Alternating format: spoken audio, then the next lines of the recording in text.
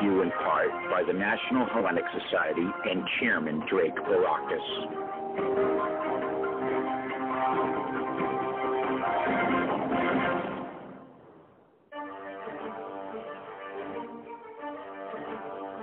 The After Report on Grecian Echoes, news and commentaries with Stamatis Astra. Grecian Echoes, the After Report. Don't miss out. And joining us for our 9 a.m. Sunday news report is Stamatis Astra. Stamati, good morning. Kalimera. Καλημέρα. Σήμερα 20 Σεπτεμβρίου, μια όμορφη Κυριακή, ηλιόλουστη μέρα, ωραία η θερμοκρασία. Είναι ό,τι πρέπει να βγείτε και να διασκεδάσετε αυτή την όμορφη Κυριακή. Πραγματικά μια θαυμάσια μέρα αυτή την ημέρα 20 Ιανουαρίου. Να πάμε να δούμε τα 20 Σεπτεμβρίου. Να πάμε να δούμε τα Σεπτεμβρίου.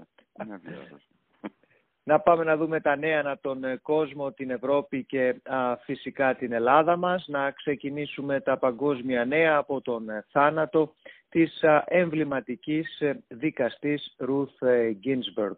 Έφυγε από τη ζωή σε ηλικία 87 ετών η δικαστής Ruth Ginsburg, που ήταν μέλος του Ανώτατου Δικαστηρίου των Ηνωμένων Πολιτειών από το 1993. Η αποχώρησή της από το προσκήνιο οπωσδήποτε θα οδηγήσει σε δραματική μεταβολή της ιδεολογίας και της ισορροπίας που έχει το Ανώτατο Δικαστήριο, καθώς αυτή τη στιγμή οι συντηρητικοί δικαστικοί έχουν πλειοψηφία 5-4, έτσι υπάρχει η πιθανότητα να μετακινηθεί το δικαστήριο πιο συντηρητικά προς 6-3.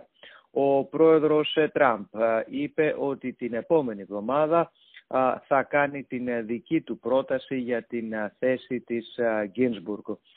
Ποιος θα είναι το πρόσωπο που θα αντικαταστήσει στην έδρα του Ανώτατου Δικαστηρίου και, όπως είπε, πιθανότατα θα είναι γυναίκα. Θα έχουμε μια υποψήφια πολύ γρήγορα, διαβεβαίωσε ο πρόεδρος των Ηνωμένων Πολιτειών.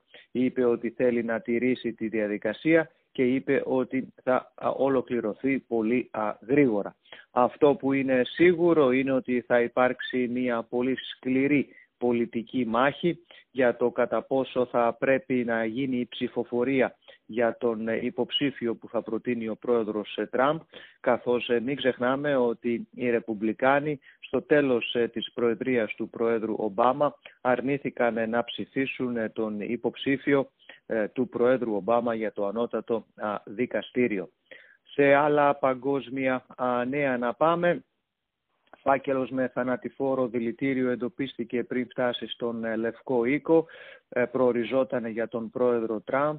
Περιείχε την ρικίνη, το θανατηφόρο δηλητήριο, όπως αναφέρουν πολλά αμερικανικά μέσα.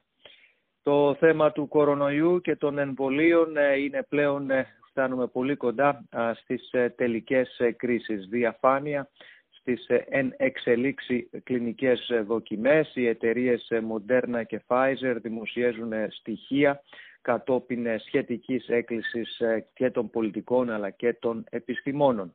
Όλοι οι επιστήμονες λένε ότι η κούρσα για να γίνει το εμβόλιο δεν έχει να κάνει με την ασφάλεια του εμβολίου, έχει να κάνει περισσότερο με το χρηματικό ρίσκο, καθώς οι επενδύσεις οι οποίες έγιναν από το κράτος έγιναν με το ρίσκο ότι το εμβόλιο θα πετύχει. Έτσι, αν αποτύχει, το μόνο που θα χαθεί θα είναι λεφτά, αλλά σε αυτή την περίοδο που ζούμε αυτό είναι και το πρέπον. Αυτό που λένε όλοι οι ειδικοί είναι ότι δεν έχει γίνει καμία έκπτωση στα θέματα ασφαλείας για το εμβόλιο.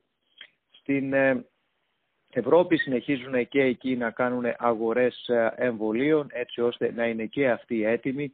Όλοι πιστεύουν ότι μέχρι το τέλος του χρόνου θα υπάρχει σίγουρα ένα εμβόλιο. Το ερωτηματικό είναι κατά πόσο θα φτάσουμε γρήγορα σε ένα πέπλο ασφαλείας στην κοινωνία, έτσι ώστε οι περισσότεροι να έχουν χρησιμοποιήσει και να έχουν εμβολιαστεί. Στην Μαδρίτη συνεχίζεται το τοπικό lockdown για τα μέτρα του κορονοϊού, αλλά τα αυστηρά μέτρα τα οποία παίρνουν πολλές χώρες, καθώς τα επιβεβαιωμένα κρούσματα συνεχίζονται να αυξάνουν. Έτσι έχουμε φτάσει σε ένα μερικό lockdown σε πολλές περιοχές της Ευρώπης, ακόμα και στην Αθήνα. Πάντως προτιμούν να γίνει αυτό παρά να υπάρξει μια οριζόντια καραντίνα. 2 πρωθυπουργοί λιγότεροι στην Λιβύη εν μέσω διαδηλώσεων, έντονη κινητικότητα, καθώς όλες οι ευρωπαϊκές δυνάμεις και η Τουρκία ανησυχούν πάρα πολύ για την έκθρεμη κατάσταση η οποία υπάρχει στην Λιβύη.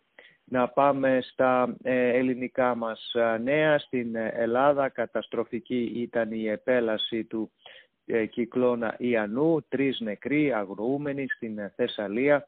Ήταν 4 μέρες κακοκαιρίας σε όλη την Ελλάδα. Τα νησιά του Αιγαίου και η Θεσσαλία δέχτηκαν τα μεγαλύτερα πλήγματα. Όσον αφορά τα ελληνοτουρκικά, στην Ελλάδα την επόμενη εβδομάδα θα βρίσκεται ο Υπουργός Εξωτερικών Μάικ Πομπέο. Είναι διπλωματικός μαραθώνιος και η επίσκεψη αυτή του Μάικ Πομπέου θα κορυφώσει το πολιτικό και διπλωματικό σκάκι με φόντο τις εξελίξεις στην Ανατολική Μεσόγειο, με όλες τις πλευρές, την Ευρώπη, την Ελλάδα, την Τουρκία, την Κύπρο και τις Ηνωμένες Πολιτείες να στέλνουν τα δικά τους μηνύματα και να προσπαθήσουν να χρησιμοποιήσουν την περιοχή για τα δικά τους συμφέροντα. Να πάμε στα παγκόσμια οικονομικά νέα, όπου το αμερικάνικο χρηματιστήριο την Παρασκευή έκλεισε χαμηλότερα, κάτω 240 μονάδες στις 27.657.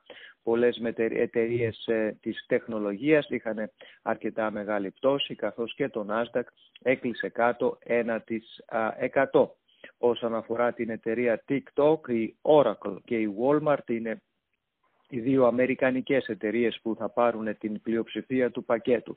Ο Λευκός Οίκος είπε ότι δέχεται εν μέρη και στην ουσία της συμφωνίας, αρκεί το πλειοψηφικό πακέτο να είναι σε αμερικανικά χέρια. Ο πρόεδρος Τραμπ μάλιστα μίλησε ότι θα δοθούν και 5 δισεκατομμύρια για εκπαιδευτικούς σκοπούς, κάτι που η κινέζικη εταιρεία δήλωσε άγνοια.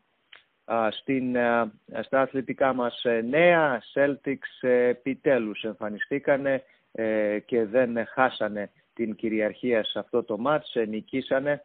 Εγώ θα έλεγα νικήσανε και αρκετά εύκολα, αφού και στο 3ο quarter και στο 4ο quarter ποτέ δεν χάσανε το προβάδισμα. Έτσι οι Celtics δείξανε την δύναμή τους χωρίς πολλά λάθη. Πρέπει να πούμε ότι και η επιστροφή του Hayward ήταν οπωσδήποτε πάρα πολύ σημαντική.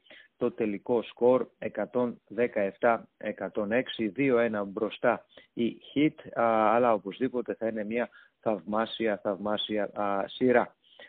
Η Red Sox δεν πλέον τελειώνει μια σεζόν η οποία καλύτερα θα ήταν να ξεχαστεί. Πάντως θα έχουμε τους Red Sox σήμερα με τους Yankees. Παλιά ήταν τα μάτς τα οποία περιμέναμε με αγωνία να δούμε, φέτος όχι τόσο. Αγωνία θα έχουμε όμως στις 8:20 το βράδυ, όταν ο Bill Belichick και οι Πατριώτες θα παίξουν με το Seattle και τον Pete Carroll. Είναι άλλη μια σκληρή ομάδα και φυσικά Patriots και Seahawks έχουν τις δικές τους διαφορές να λύσουν στο γήπεδο. Θα είναι ένα οπωσδήποτε ωραίο μάτς Sunday Night Football σήμερα το βράδυ. Ποδόσφαιρο στην Ελλάδα έχει ξεκινήσει και επισήμως. Ήταν η πρώτη αγωνιστική. Η ΑΕΚ νίκησε 2-0 τον Πανετολικό. Ο Ολυμπιακός νίκησε 3-0 τον Αστέρα, ενώ ο ΠΑΟΚ ήρθε σε ισοπαλία με τον Ατρόμητο. Ωραίο μάτς σήμερα και στην Αγγλία. Η Chelsea θα παίξει με την Liverpool, ενώ ο Παναθηναϊκός θα παίξει με τον Λιβαδιακό και ο Άρης με τον Βόλο. Να κλείσουμε και με τον καιρό, που όπως είπαμε θα είναι μια πραγματικά θαυμάσια Κυριακή, γύρω σε 70 βαθμούς, ηλιόλουστη μέρα. Αν θέλετε να πάρετε ένα πουλοβεράκι για το απόγευμα, εντάξει, αλλά πραγματικά βγείτε να χαρείτε αυτή την πανέμορφη Κυριακή. Ήταν τα νέα της ελληνικής ηχούς που όπως πάντα είναι μια προσφορά από τους πιστούς μας αγγελιοδότες και φυσικά τον Τεντ Δημητριάδη που βρίσκεται πρώτος και μόνος στο μικρόφωνο. All right, Stamati, and how about if we end off our Sunday news report with a Sunday night or Sunday late afternoon right before the Patriots movie suggestion? Sure. In the news, we have this TikTok application. Everybody now all of a sudden realize all this fuss for this stupid videos, but because of this application, there is this movie about Silicon Valley and technology, and it's called The Circle. Tom Hanks plays the founder, billionaire of a very large, prominent technology company. Emma Watson is the faithful employee that she wants to grab the opportunity of a lifetime when she gets the job of her dreams, encouraged by the company's founder, Tom Hanks, but then she realizes the boundaries of ethics and personal life. It's an interesting movie. It's well made, and with all this technology business things that are going on, the movie The Circle, again with Tom Hanks and Emma Watson. The Circle. Thank you, Stamati. Have a great Sunday afternoon. Get out there and get some fresh air. It's Ilios Mezondia right now, as we say. Yeah, thank you. You're welcome. Bye-bye.